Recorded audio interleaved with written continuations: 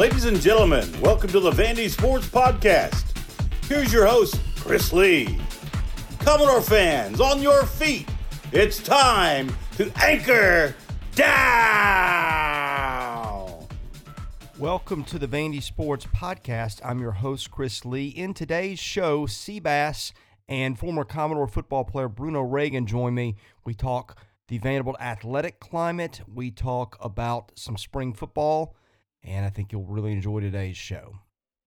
Our news is presented by our good friends at Sutherland & Belk, an SEC sports-loving injury firm in Nashville. These guys will shoot you straight on your rights and options when you have been injured in an accident. Please call them at 615-846-6200 to get your questions answered. You can also visit them online at sbinjurylaw.com. Vanderbilt and Tennessee begin a much-anticipated baseball series on Friday night in Knoxville. Game times for Friday, Saturday, and Sunday, respectively, 6 Central, 3 Central, and noon Central. You can see those games, respectively, starting with Friday on ESPNU, the SEC Network, and the SEC Network Plus. The guest line presented to you by our friends at Boll & Branch. That company was started by Vanderbilt graduates Scott and Missy Tannen. You have heard me rave about Boll & Branch sheets for years. There's a reason for that. They're the most comfortable sheets I've ever slept on. They are made with 100% organic rain-fed cotton, and you can see the difference and feel the difference when you sleep on those. And trust me, once you do, you won't want to go back. Don't just take my word for it. Try them yourself. Go to bollandbranch.com. That's spelled B-O-L-L. Enter the promo code VANDY. You can get $50 off your first set of sheets. If you don't like them, you can send them right back and get a full refund. But trust me, you're going to try them. You're going to want to keep them. You're not going to want to do that. So try Boll & Branch sheets today, and you can thank me for that later. All right, Seabass joins me from WNWS in Jackson, Tennessee. Bruno Reagan, former Commodore who works for us now at VandySports.com, joins us. Gentlemen, hope you guys are doing well. Here's where I want to start today. Someone brought to my attention an article that Nick Zeppos wrote, former chancellor, and this is going to come full circle because I want to compare it and contrast it to the new chancellor, Daniel Diermeier, who continues to do, I think, terrific things for athletics. But I don't know if you guys got a chance to see the thing at InsideHigherEd.com, but my goodness. Nick Zeppos, the reason I always had trouble respecting him is I just felt like he never told the truth about stuff. He would change his message to suit his audience. Never told the truth is strong. That's not how I meant to say it, but I never felt he was very honest in terms of what he was thinking, where things were headed. He would tell one group of people one thing, tell another group of people another thing. I got yelled at for years saying I was too hard on him. Now this thing comes out. Bruno, you took a look at it. Seabass, you may or may not have, but I just look at this and think this just sums up what I thought of him. Say one thing to one guy, say another thing to another. And oh, by the way, hire an athletic director. Tell him he's got carte blanche over the whole thing. And apparently you were never pro athletics all along. I'm just amazed when I read this. I mean, I'm not amazed.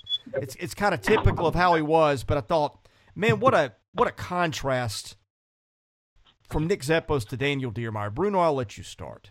It's from the looks of overviewing it looks like a guy who didn't like the game, so he just decided not to play, right? What do I mean by the game? The game of athletics. You know, he in the article he talks about the hidden costs of athletics, and then he goes into detail. And he brings up like a few like decent points in terms of like he's like the NCAA. You know, it's all coming full circle. Like they're gonna have, because the players been produce a majority of the compensation, that, you know, it's only a matter of time before like that bubble bursted. And he like is revealing what we all know, you know, the fixed costs of like being a good athletic program at the same time of being like, you know, an academic institution, and how universities go around. And it seems like in the article he was listing his grievances, and in terms he's just like, it kind of gives you the idea that he didn't like it and he didn't want to play the game, and that was kind of at the expense of Vanderbilt athletics at the time he was there. See, but I think the playing is the key word because I think there's a difference in playing. Yeah, absolutely. Because I think there's a difference in playing chancellor and being a chancellor. I think Daniel Diermeier is being a chancellor. I think Nick Zeppos played one. It's like playing one on television, because what I know about a chancellor is that a chancellor's job, he's entrusted with the whole brand, not selective parts, which, what suits him at the time, because I remember watching him in front of all of us with balloons in the air, gold and black balloons in the air, and all the donors in the building, and, hallelujah, and praise the Lord, and here we go, and we're going to give you, and everybody remembers it because everybody quotes it all the time because it makes me sick to hear it. But I hear it all the time. Rocket ship, rocket ship. I didn't say that. Did you say it, Bruno? Wasn't you. Wasn't Chris. It was the same person writing this article. Nick, did you forget that you said these things? That you were on tape saying these things? I don't want somebody. I'm glad he's gone because I don't want somebody playing chancellor. And Daniel Diermeier is clearly not playing chancellor. We have a real one, and you're seeing the results of that. And by the way, in a very short amount of time. Yeah, and that's the thing. Just be honest, right? I mean, I actually thought he had some fair points in his article, but when you're so disingenuous so much of the time, I just kind of throw your opinion aside. And the thing that I kept thinking, Seabass, as I read that is, how would you like to be reading that if you're Malcolm Turner? Because I'm thinking, here you are, you probably know when you hire me, you're on your way out, and you just set me up to fail. You've created this culture at the school that is not going to support athletics. You throw me into this position and you tell me, hey, the keys to the kingdom are yours. Do whatever you think. Spend whatever money you want. I think at that point he knew or had to suspect he was about to be gone. By the way, I don't think that was entirely his choice. But if I'm reading that in my Malcolm Turner, I'm just thinking I never had a chance. Yeah. I mean, it's not exactly the way that I thought the situation was entirely, but we're starting to see more and more now that's absolutely the case. And boy, you think about it for a second, poor Malcolm Turner, man.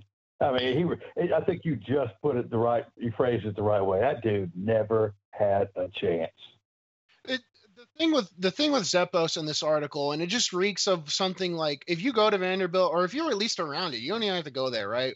But if you're around the area, it kind of reeks with that higher education of I'm better than you and I know it type, because and I only bring up this point because Zeppos writes in the article, he's kind of listing his grievances, and then he mentions, journalists, and he's just like, it's a big LOL.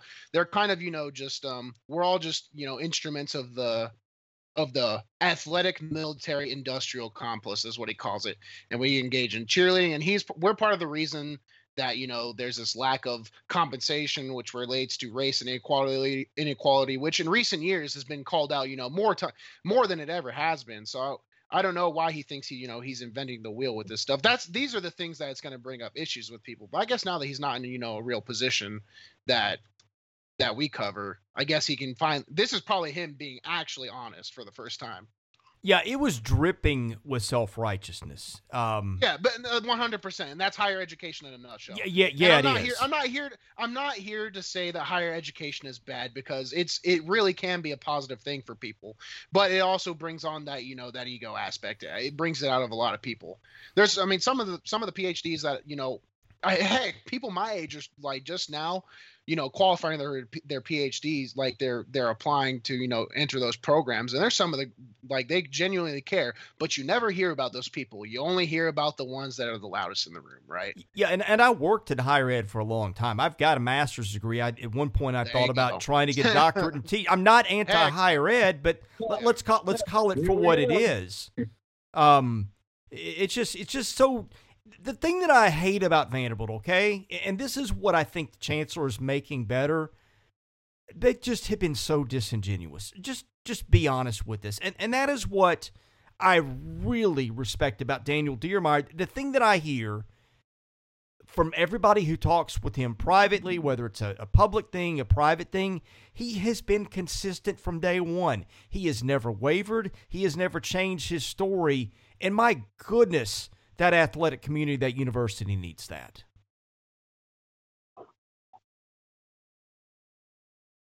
Absolutely. Listen, I didn't talk to, or I didn't know anything about Zeppos like 5 years I was there.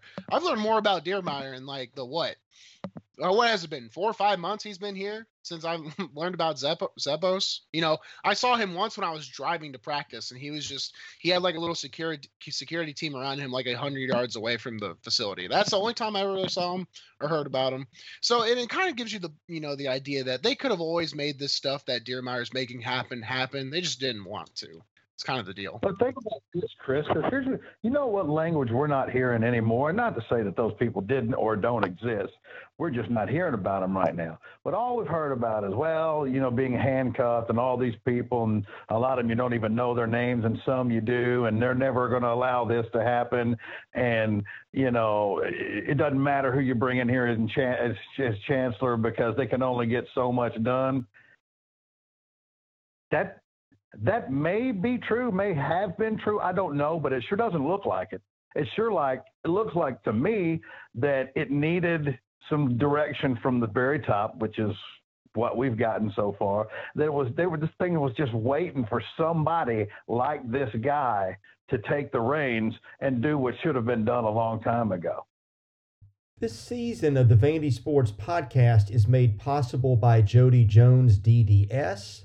Jody is trusted for his creative design, and he is committed to both the aesthetics and function of your smile. He provides a range of sought-after dental and cosmetic dentistry services at his practice in Nashville. He's earned the title of #1 dentist in Nashville for cosmetic dentistry and provides a unique luxury environment for patients who want his famous Hollywood smile or other services. Dr. Jones treats his patients in a spa-like atmosphere. He's worked with artists, movie stars, and celebrities over the years. He's dedicated to providing first-rate results to all his patients. He doesn't compromise quality, so patients can be assured they are getting a high level of care. Visit Jody Jones DDS. You can find him at 55 Music Square East in Nashville. Jody is a former Vanderbilt football player and a current football booster, and we thank him again for making this season of the podcast possible. I look back now, you had a few last gasps by, I think, the academic faction at the university to kind of get control. And I think that the grabbing of media relations was one that bunch maybe snuck in under the wire before he'd been there too long. But the messaging and everything has just changed so much. Really, I mean, from the end of football season on, from the minute they got rid of Derek Mason on, for the most part, it just seems like it's almost entirely a different university, Yeah, because all of a sudden everybody seems to have a different mindset. That's kind of what I'm talking about. You got one guy, and I mean, look, it took more than just him. I understand that, but you bring a guy like this in, and now, like you just said, all of a sudden everybody has a different mindset. Everybody wants to be on the same page. Everybody wants to see these programs achieve, and that's what I'm saying. I mean, it can't be as simple as one man, can it? I don't know if it was or not, but my understanding was that Zeppos was sort of a Martha Ingram creation, that she was the one that sort of handpicked him for the job. And the diversity and inclusion agenda was her big thing. And it just seemed like from the minute that all happened, that was kind of the school's agenda, the entirety of his tenure and a little bit of spillover afterwards. It just seems like now you've got, hey, let's take athletics and make it for what it's supposed to be about. Let's talk about winning games and some stuff like that. I mean, the messaging itself has even changed, but it just seems to me like just the whole ambiance around Diermeyer has been completely different than it was around Zeppos. I don't know how else to put it.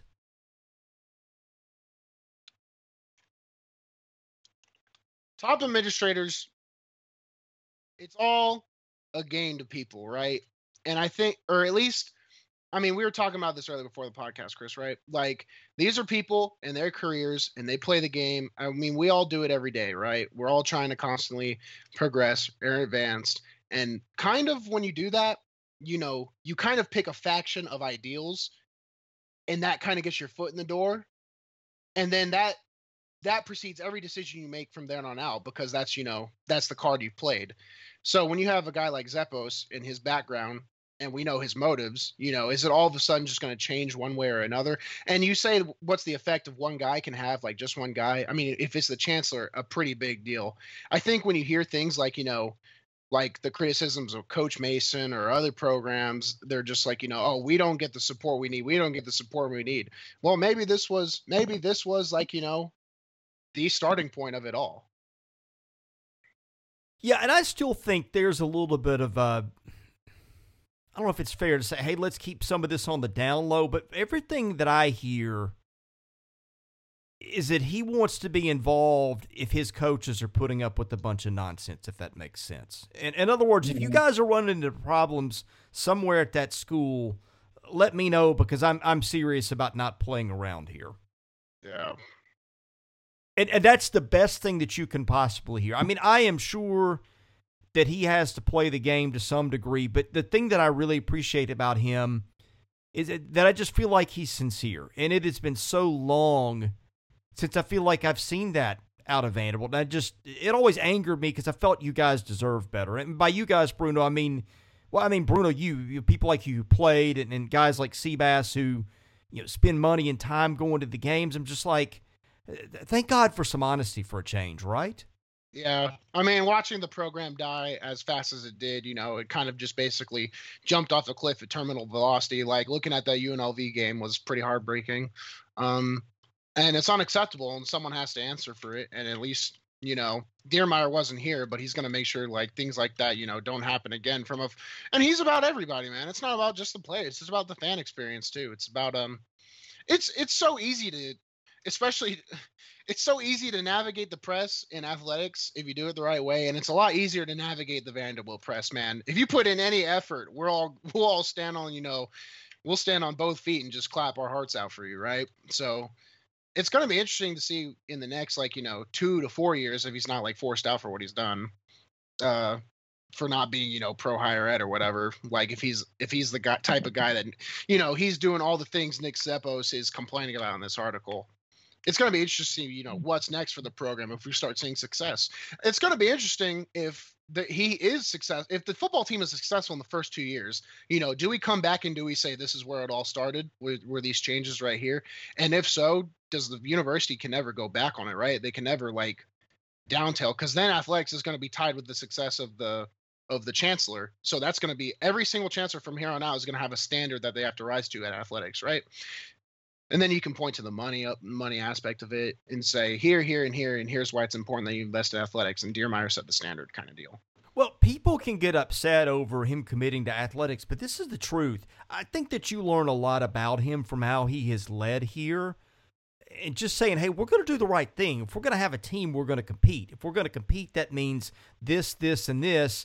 And I'm sure that he knew that that was unpopular on his campus. But, man, that's what leadership is about. It's about trying to do the right thing.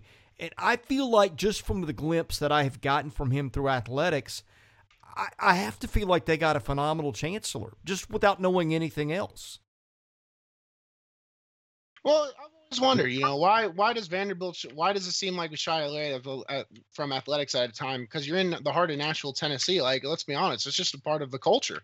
Like, people love baseball. People love basketball. They die over it. The SEC, they die over SEC football. They get tattoos every year, you know. Why can't Vanderbilt be a part of that culture? And why can't the university profit from it? Why can't it be a good thing?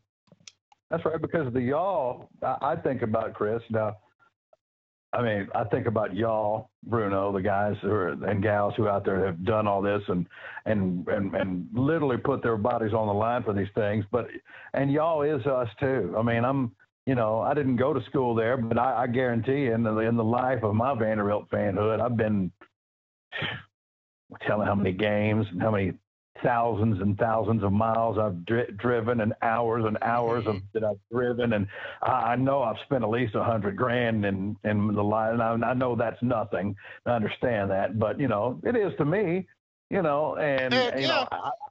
I've got this. I've got the emotional and financial equity into this thing too, man. And so I think you guys, the athletes, and the ones who went there, and of course us on the outside looking in, we actually have something that it's like the misery has bound us together, and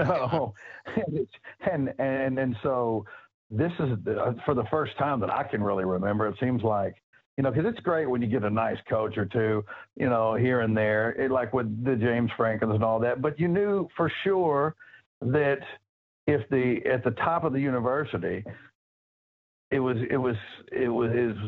going to be the way that it's been for so long, that any type of success was just going to be ephemeral anyway.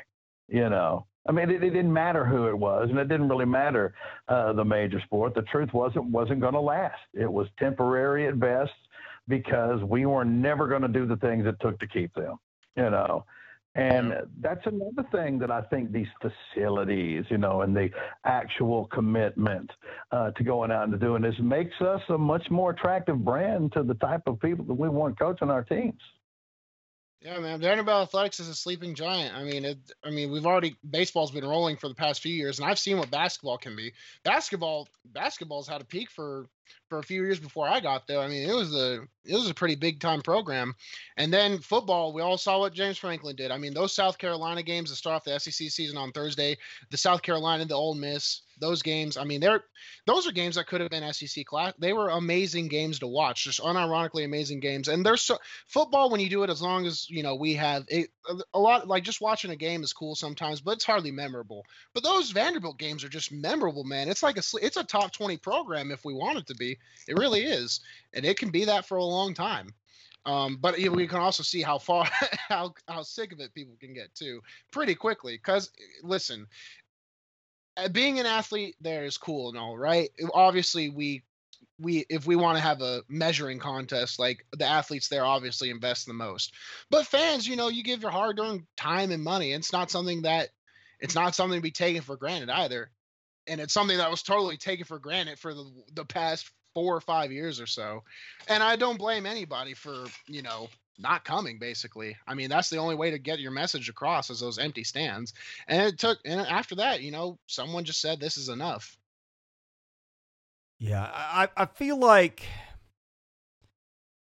the school's the point where it's finally starting to put away all the stuff that creates the storm clouds. There's some people, there's some changes I would make, sure, but you get to the point to where if the chancellor means business and he's in charge and he's honest with people and he means well, I feel like that all comes out in the wash one way or the other at the end, right? Mm-hmm. Yeah. I mean, the truth's always revealed in the end. We see that with one right now.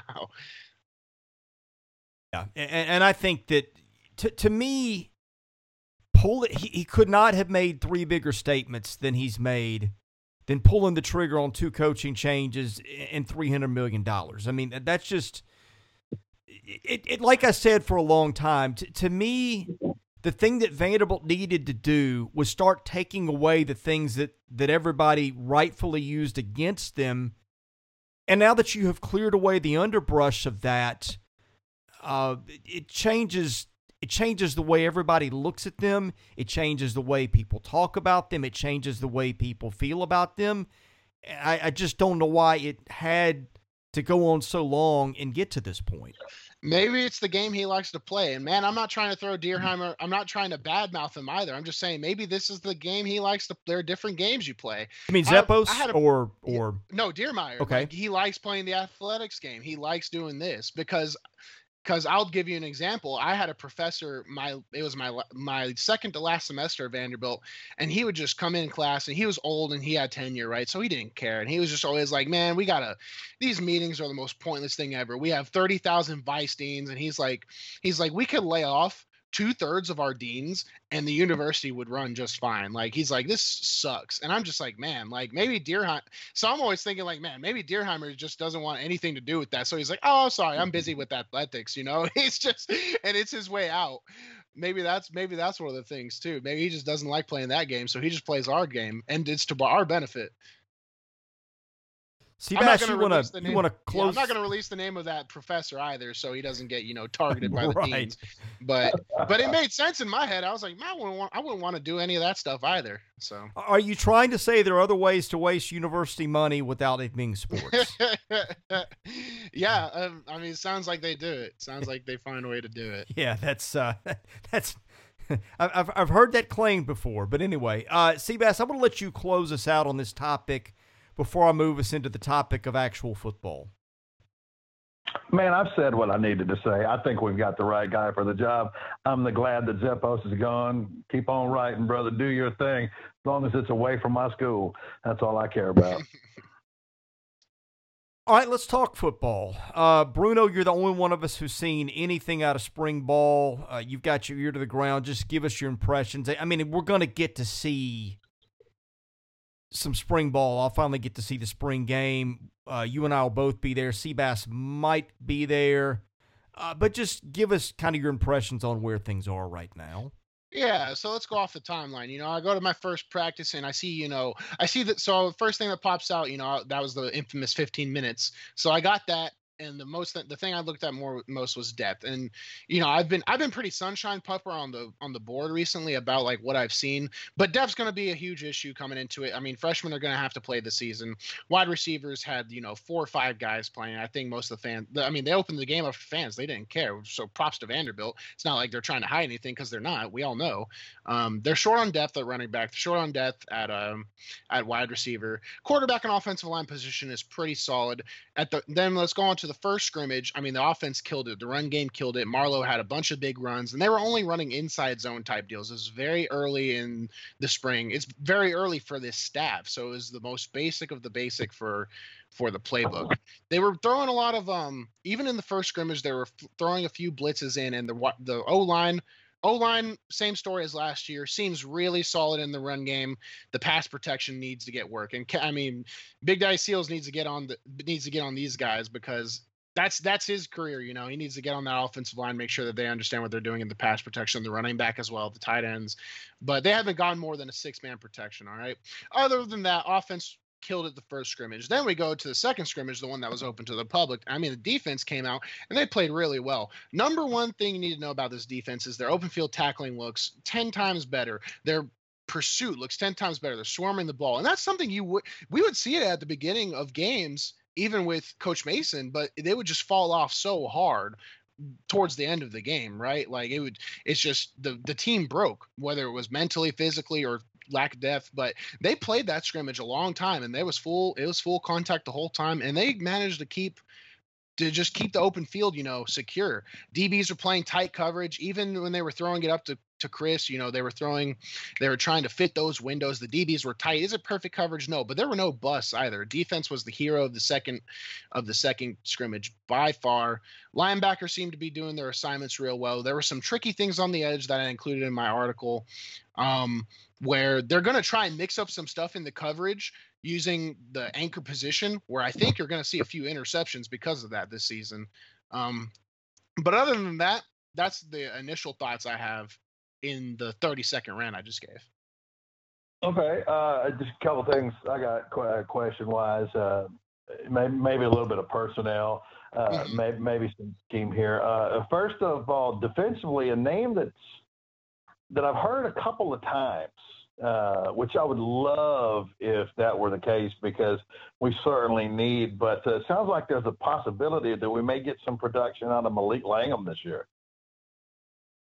Malik Langham.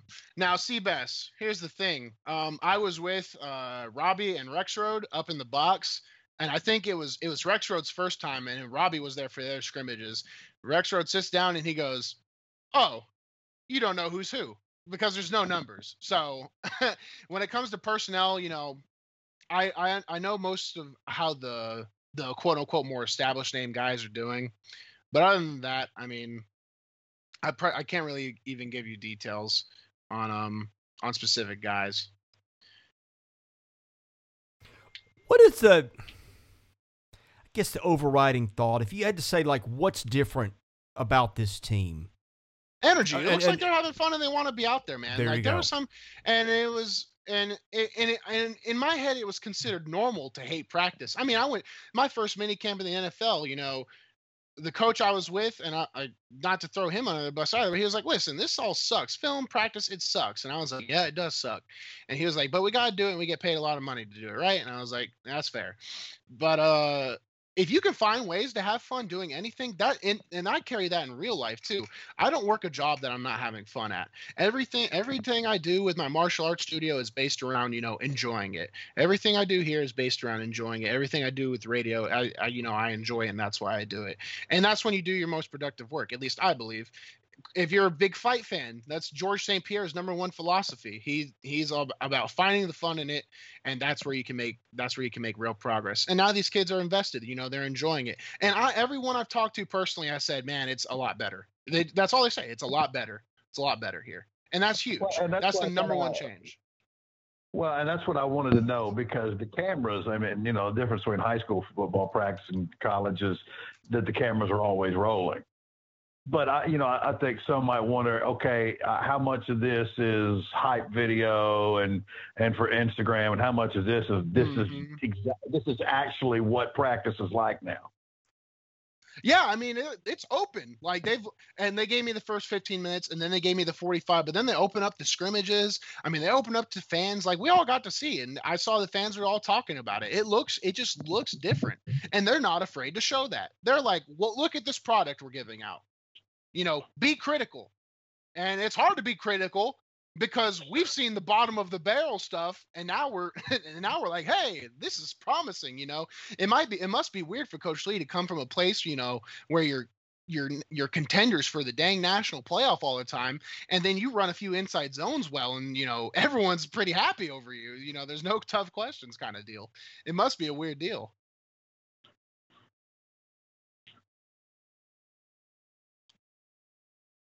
Seabass, I thought I'd give you the floor a minute to ask a few questions, because you're always pretty good at picking up on stuff. As a former player, like Bruno said, a lot of questions that people have are individual player directed, and as you mentioned, it's kind of hard to do right now. And I golly, Bill, you certainly. You totally get that, but just from the few things that we've read, also saw where it looks like Gabe Judy's continuing, the solid play from last year, which I think would be huge. If you guys, if you think about it, if you think about guys like Gabe and Donovan and some of the guys over the last couple of years, Jalen, that have really started to emerge. I've been itching to have a good secondary, Bruno, for a while now. I've been itching to have a secondary. Of course, it's very difficult to have a good secondary when your front seven has not done well at all. But because somebody's going to come open when nobody's getting home. If there's only one person to truly worry about, sometimes too. But just look. It's already a hard enough position to play, but when there's not a lot of urgency up front, your job becomes almost impossible. So I really, guys, the two things I want defensively, I want to see a secondary like we've had in the past, because we have had some good secondaries, some really solid players in the past. It's not just about Casey Hayward. Chris, if you think about it, we could go down the list over the last 20 years. Vanderbilt has had some outstanding defensive backs. They have. And I really want that. I really want that out of this team. And the other thing is, Bruno, I don't want to get bullied at the point of attack anymore. I don't want to watch drives start off. I don't want 2nd and 1 all the time and they're not throwing the football. I don't want 2 plays into the game and they're at our 41. and we're already behind, and they hadn't had to do anything. They hadn't even had to go off tackle. They're running, leads off right tackle, stuff like that, and they're 16, 17 yards down the field where we just get gashed with no answer and no tactical response. Those two things just have to stop.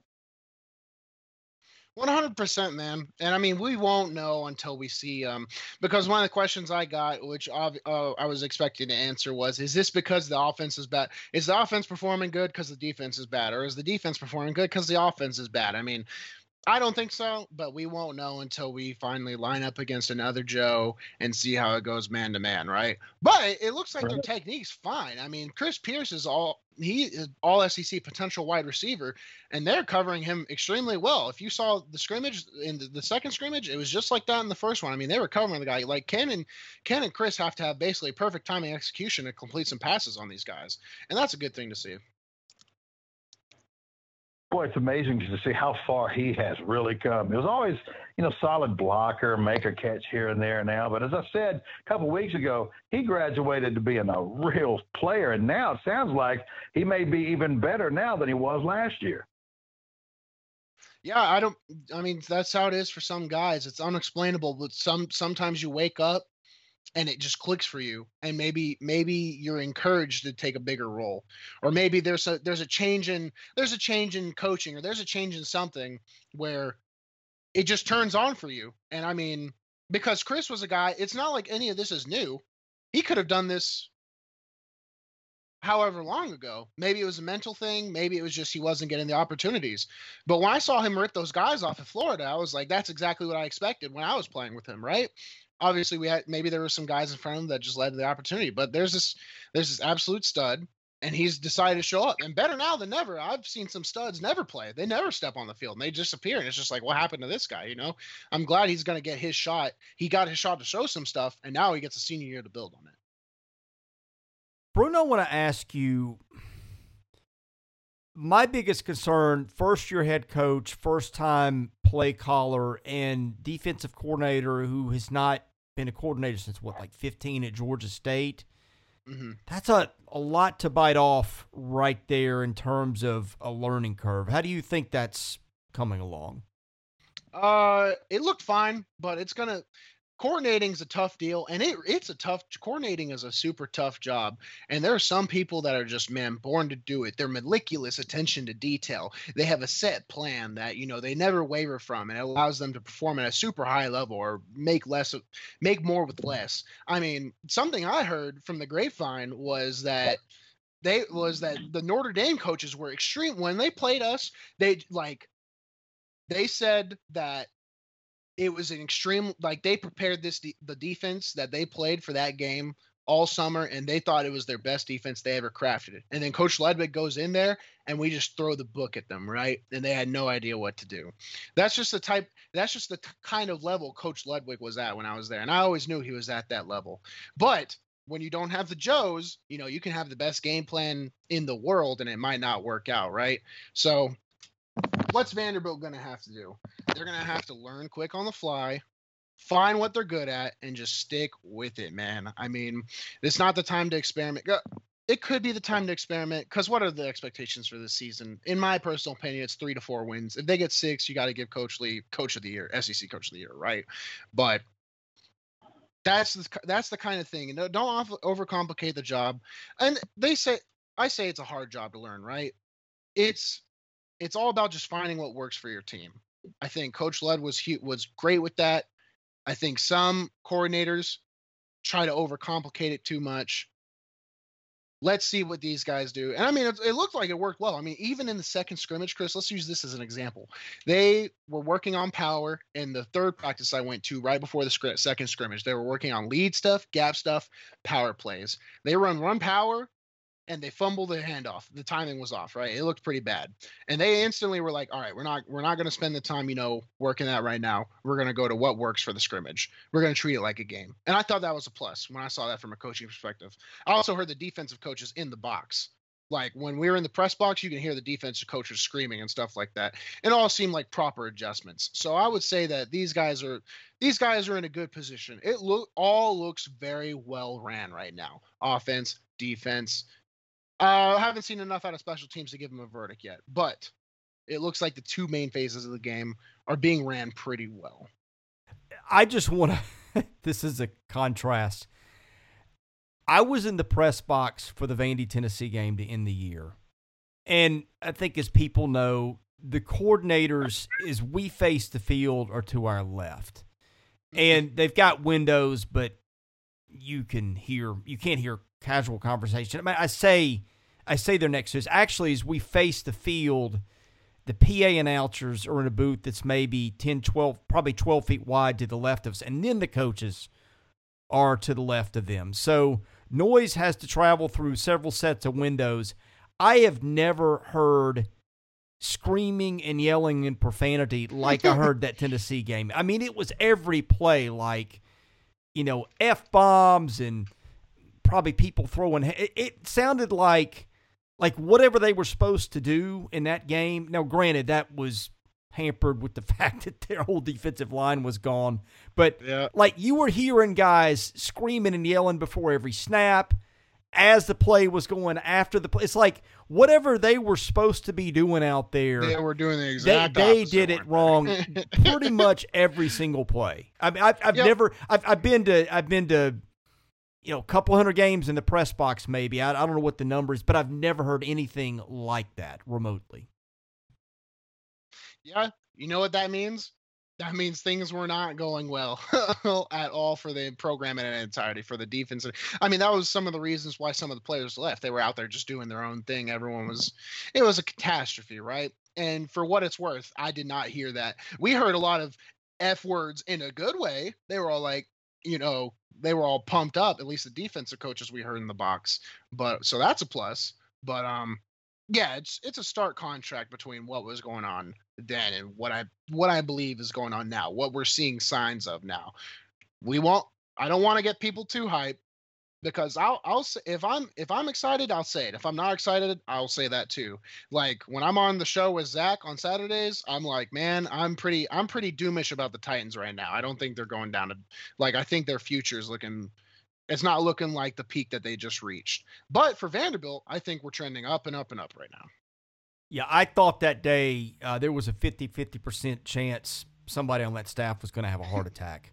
But there was either, find a way to win or be fired and not feed your kids. It's a life or death for some of these guys, man. That's how it is. There's a middle linebacker on that team last year who I think still hasn't found a home. Yeah. I mean, I was talking to a few of the journalists about the portal. I mean, man, it's the worst thing that can happen to a lot of kids because they think they're going to find a place. And I'm like, man, you should have just stayed at your SEC school, right? I mean, if life is really unbearable, yeah. And there's guys that, that know they're going to go. So like Grant, for example, he knew he was getting offers from everywhere. He's going to get picked up. There's a lot of guys that think grass is greener on the other side. And it's not. It's not at all. Grant Miller's the only guy that fell forward in that whole deal, isn't he? Yeah, I believe so. And rightfully so, too. I mean, the dude's just a solid player. Good dude, has no red flags on him. And there's always a need for a good center. Always a need for a good center. So teams are chomping out the bit for him. Seabass, you're awfully quiet today. I'm a little shy. I'm a little shy. So. Yes, that's it. Yeah, a couple more things for me. Now, I know it's hard to ask any type of personnel questions without numbers, but is there anybody that's kind of sticking out as like an athletic freak, a physical specimen, maybe more so than they were last year or they weren't here last year? Anybody kind of fit that mold that the other guys are talking about as being physically aggressive? Let me get that. Let me get his last name right before. I believe his first name is Wesley. He's the current first team center right now. I'm going through my notes real quick. Kevo Wesley? Kevo Wesley, yeah. I thought Hernandez was going to end up being their center probably. Well, I don't know what was wrong with Kevo this game. He could have been hurt, could have been out, but he wasn't playing. So Hernandez was the first team center. But when I looked at Kevo at my first practice, at the second practice there, or it was the first scrimmage, yes. So my second time there, I looked down and I was like, is that a Pouncey brother, like in a Vanderbilt uniform? one of those type deals. Like he seemed like a true physical specimen. I've been asking around about him, and they, nothing but good things out of staff about him. So and they say, he's been given more responsibility. He's taken it. He's taken it well. I was really excited about him because I'm watching the O-line mainly, so I'm seeing what's new. And he seemed like the guy to stick out. Him and Hernandez. I was also in every single write-up I've done, I've been very complimentary of Hernandez. I mean, both of those guys, they're going to be in good shape, 100%. And they're going to be the new kids on the block. They're going to be the guys that make a statement. So is it going to be a situation, do you think, where, are we going to see the best 5 offensive linemen that Vanderbilt has out there first? Or, in this case, they both play the same. Probably not. We probably won't see the best 5.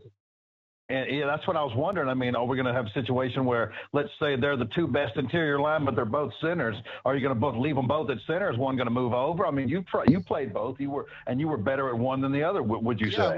Well, I mentioned that they might. This gives them the chance to move Drew Birchmeyer back to D line, but Coach Lee is adamant that the offensive line is going to be what carries this team. So the best players need to be on the O line. But we look at the interior offensive line. You got Cole Clemens and Drew Birchmeyer. Those are staples. So it leaves 2 guys who are SEC caliber players in Wesley and in Julian, who they're going to be fighting for a position when one of those guys should be on the field. Maybe they're quote unquote better players than the tackles out there, which maybe that's going to be tough too. Steen and Ashmore, they're huge, they're big time players too. So I don't know if we'll get to see the best 5 players, but it doesn't hurt to have one guy who's ready to go in at all times. Football's a tough game, and I was lucky enough to, be able to play a lot, but it's kind of just all luck at that point, luck and trusting your training so that you can prevent injury, because having one great SEC lineman that can play all the positions is going to be huge. It's great that they're getting him reps at center too, because that's the hardest one to have a backup for. This team seemed to be in better shape right now from not from maybe some muscular standpoint, but from a cardiovascular standpoint.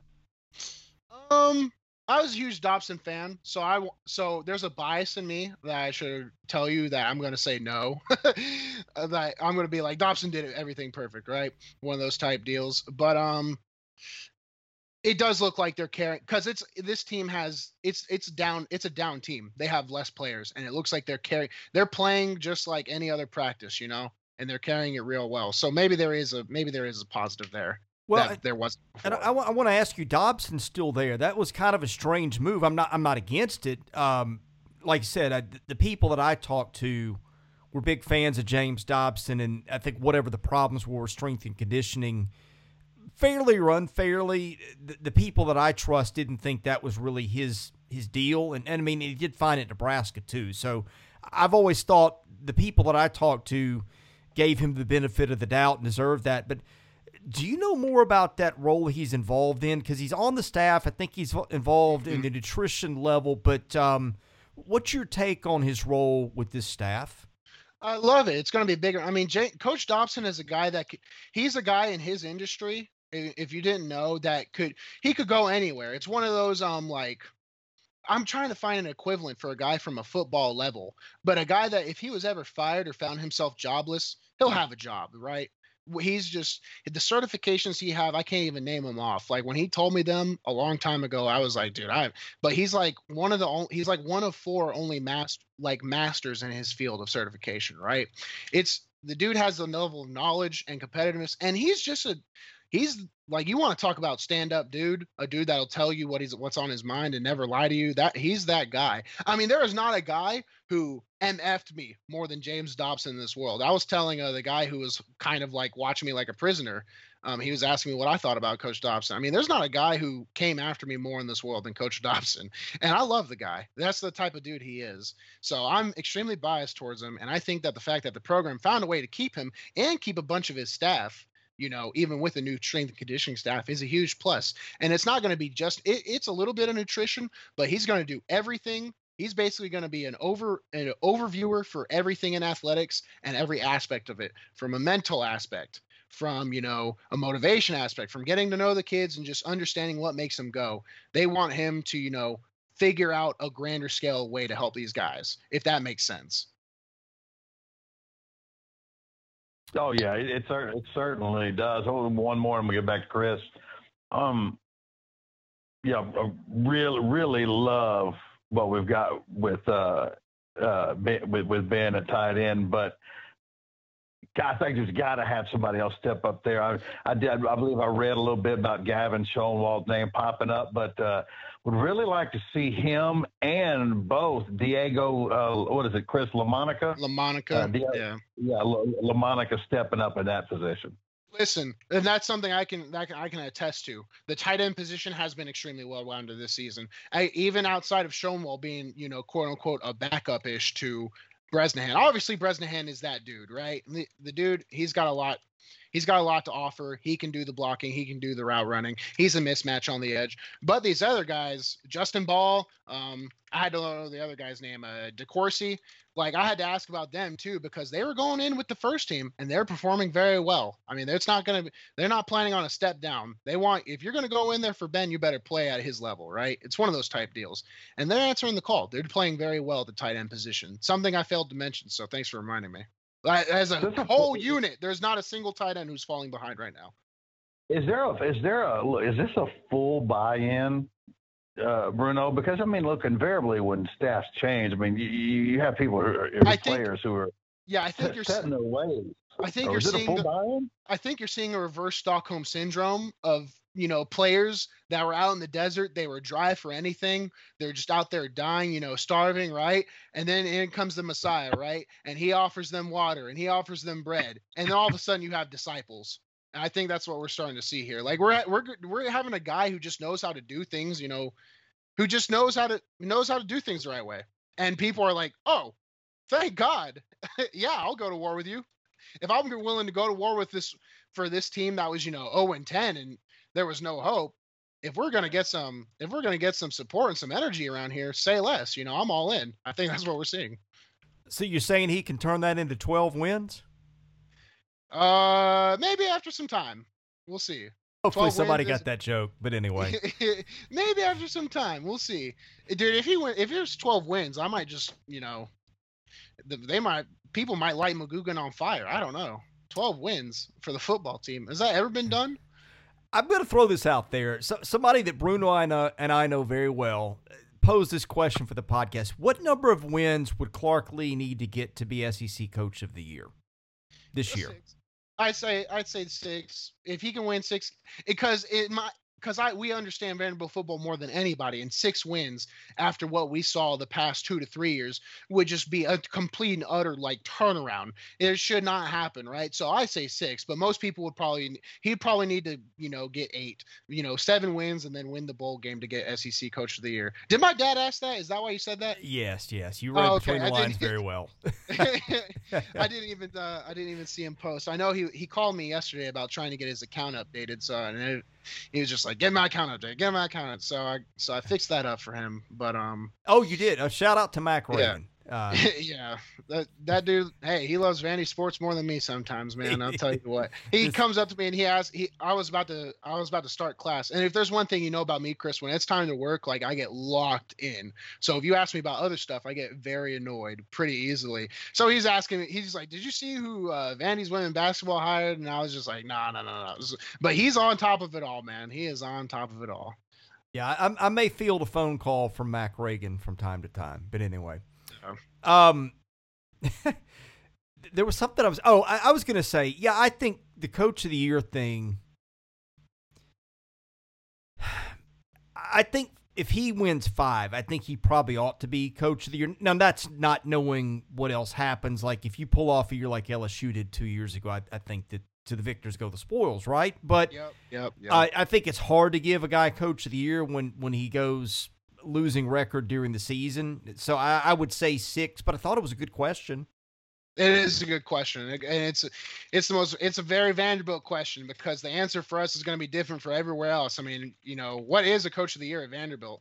Should it be a 6-game season? I think it should be. If you win 6 games, yeah, you're Coach of the Year right now. Were those seasons where Coach Mason won 6 games Coach of the Year? Not really, because when he first started, he had that steady growth. He had that abysmal season. Then he won 4. Then we won 6. And then, and so it was one of those things where we were subtly growing. And if he got to 8 or something there, but we're coming from such a down year, man. And our roster's so depleted. If you can find a way to make magic happen, yeah, you should be coach of the year. And that's all depending on, like you said, what happens with the rest of the conference too. May I interject here? I was going to say a pet peeve of mine is giving credit to people for rectifying the thing they wrecked. In other words, if you take a program, you know, let's say, for example, wins 9 games, and you wreck it to the point it wins 3 and then you win 6. Now, look, it's not fair to say, well, he had to win 9 games or more. But I just think that's one thing people don't factor in. They don't factor in the part where you took the sledgehammer to it and got that far behind. And I'm kind of with you on all that. Yeah, 100%, man. I mean, you hit the nail on the head. You hit the nail on the head. There's not a lot of expectation for Coach Lee. There was a lot of expectation for Coach Mace when he got here, and to see the product that it was, because it was a ton of the same guys that were on those teams. So it really made no sense to anybody, especially the players there. Well, I mean, I say it's going to be hard for him to win if he just wins 5, but, you know, they also had the big 0 to the left of the dash last year, which has never happened. And so, you know, when you win no games and you win 5, I mean, he might get Coach of the Year if he wins 5. Well, Jerry DiNardo did. Did he really? He did. Yeah, Jerry DiNardo was the SEC Coach of the Year with 5 wins. Wow. Okay. Well, it has happened. He sure was. Well, yeah, Vanderbilt, baby. Yeah.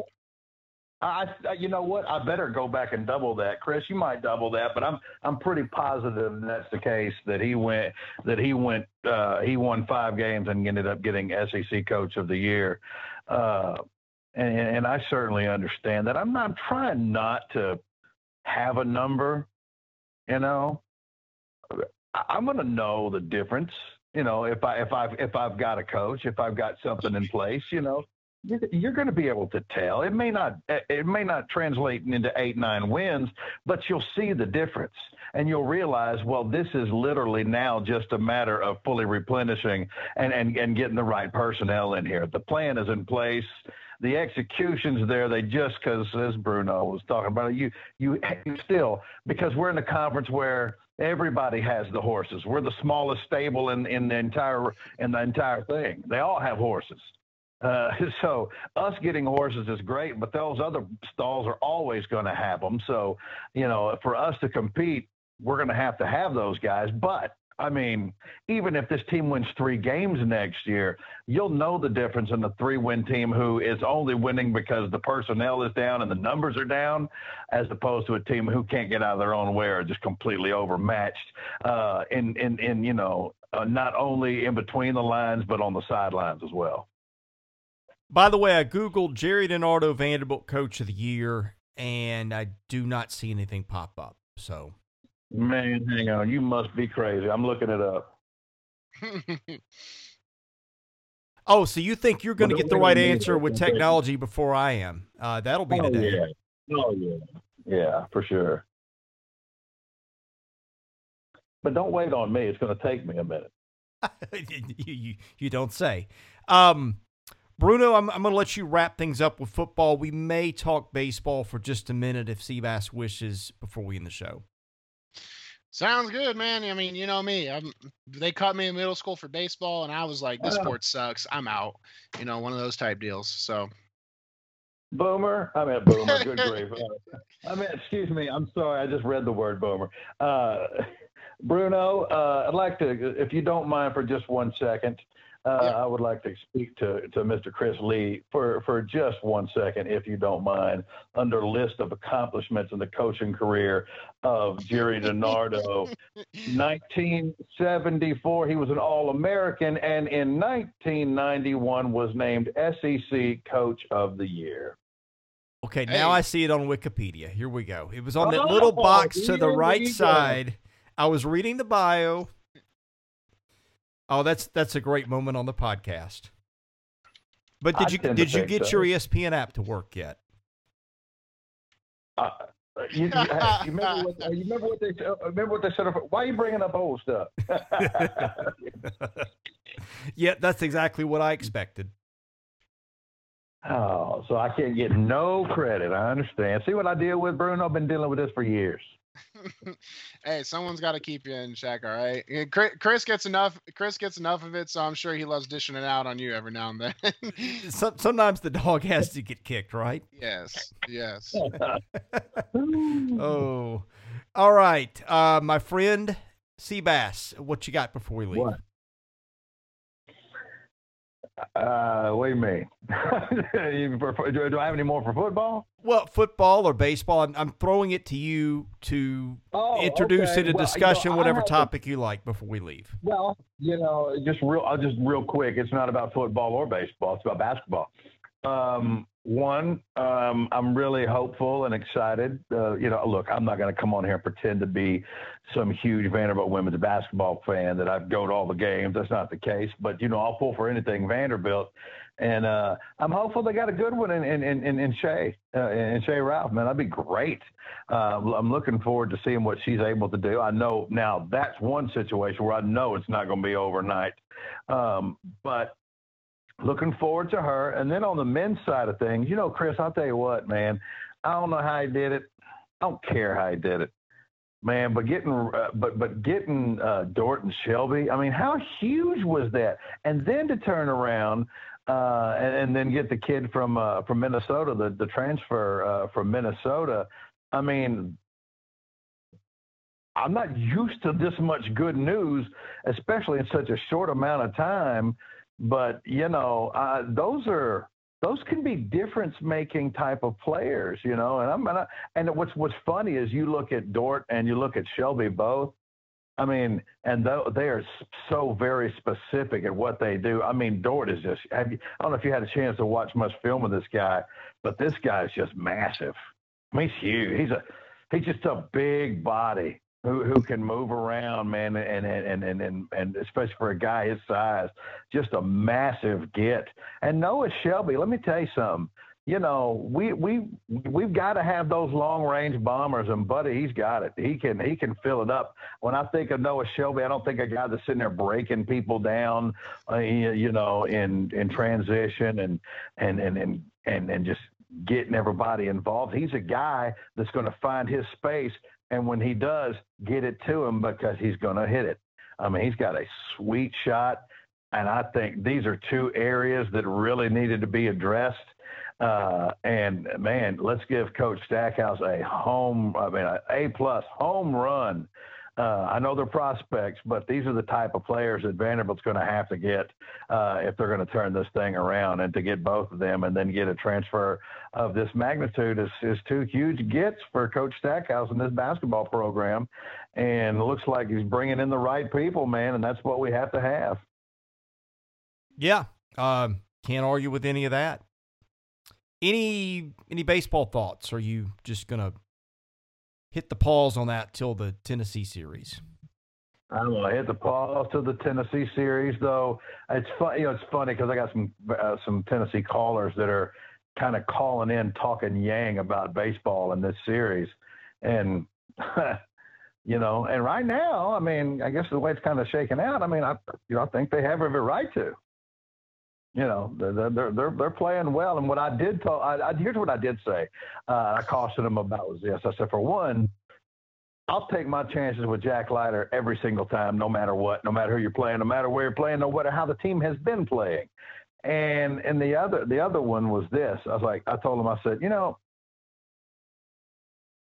if I'm a Tennessee fan, I mean, there's two ways to look at Kumar Rocker's last outing. One, hey, maybe Georgia's figured out a model that you can try to replicate and have success against, or they, by God, better look out because he's going to be pretty angry, after that last spot, and then now with outright first on the line and it being against Tennessee and on the road, I mean, I just have to feel that whatever Kumar Rocker has, you're going to see in this series. So, I mean, Tennessee's more than capable of winning the series. There is no doubt about that. But I just think, especially in those first two games, man, I think we're going to get the Rocker and Leiter that we all love and expect. So you're saying you got Tennessee baseball calls on your show? Now, You know, they got something to talk about. They got some. Look, I don't get mad at people because they don't call them brag on teams that suck. You know, for what? I mean, they've had nothing to talk about, but now they do. Oh, I think it's great. I think a Vandy-Tennessee baseball rivalry would be loads of fun. I don't know if there's any question about it. You know, there's no doubt about that. And we have this is an area right here where we've got really good high school baseball. And, you know, I would love to see that. I'd love to stay on the top side of that rivalry if it's all the same to you. I mean, you know, it's bad enough that the dude's bringing in, I think they just got their third 5-star basketball player, one who reclassified. So Rick Barnes is just because the 2 freshmen are going, you know, to the NBA, I don't think that's going to stop anytime soon. These next 3 freshmen may be better than them. So, you know, they're obviously going to be good in basketball. If I got to be able to at least dominate them in one thing, and baseball is that thing. So I don't mind them being good. I would just hate to start losing, you know, series on more than one occasion to them. Yeah, I think this is the first time I felt like it's a possibility that Tennessee could have the upper hand, say, the next 4 or 5 years. I'm not saying it's going to happen, but he's recruiting at a high level, and they are the state university, right? So if you get Tennessee fans engaged in baseball and win the hearts and minds of kids in his state, you know, and he's a pretty charismatic, energetic guy. That's what it takes. Again, I would put my money on Tim Corbin, just because he's got so much up his sleeve. But I'm just saying, I think for the foreseeable future, for the first time, it's not been predetermined where this rivalry is headed. Yeah, I know. I mean, that's like I'm kind of with you for the first time. I'm not so sure that we're the team to beat in this series. Any parting thoughts before we end the show today? No, I don't have anything else to say to you. I really ticked you off with the app comment, didn't I? No, we're good, man. We're good. I'm and I just got my answer for Saturday. Take lots of pictures for me, Chris. Sorry to hear that. Yeah, me too, man. I really wanted to be there. Maybe they could do like University of Memphis does. You know, University of Memphis comes down here and has a practice, has a scrimmage, you know, right here at Lambeth. You know, where Lambeth was, it's now the University of Memphis at Lambeth. They come down here, which is literally about 200 yards from my house, and they come down and have a scrimmage every year. Maybe I can talk to them in Vanderbilt and coming down and doing that for me. Yeah, good luck with that. Yeah. What else you got? No, I've got to take my son to baseball practice. So,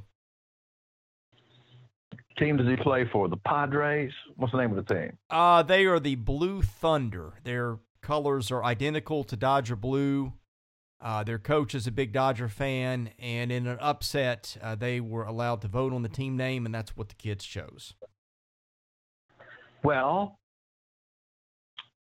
I'd rather not root against your kid, but how about this? How about if he does well, but they don't? You know, I was silently hoping we'd be the Dodgers. It would give me an excuse to buy another MLB hat, but so it went. I got nothing else, young man. All right. Tell folks where they can find you online and where they can find your show.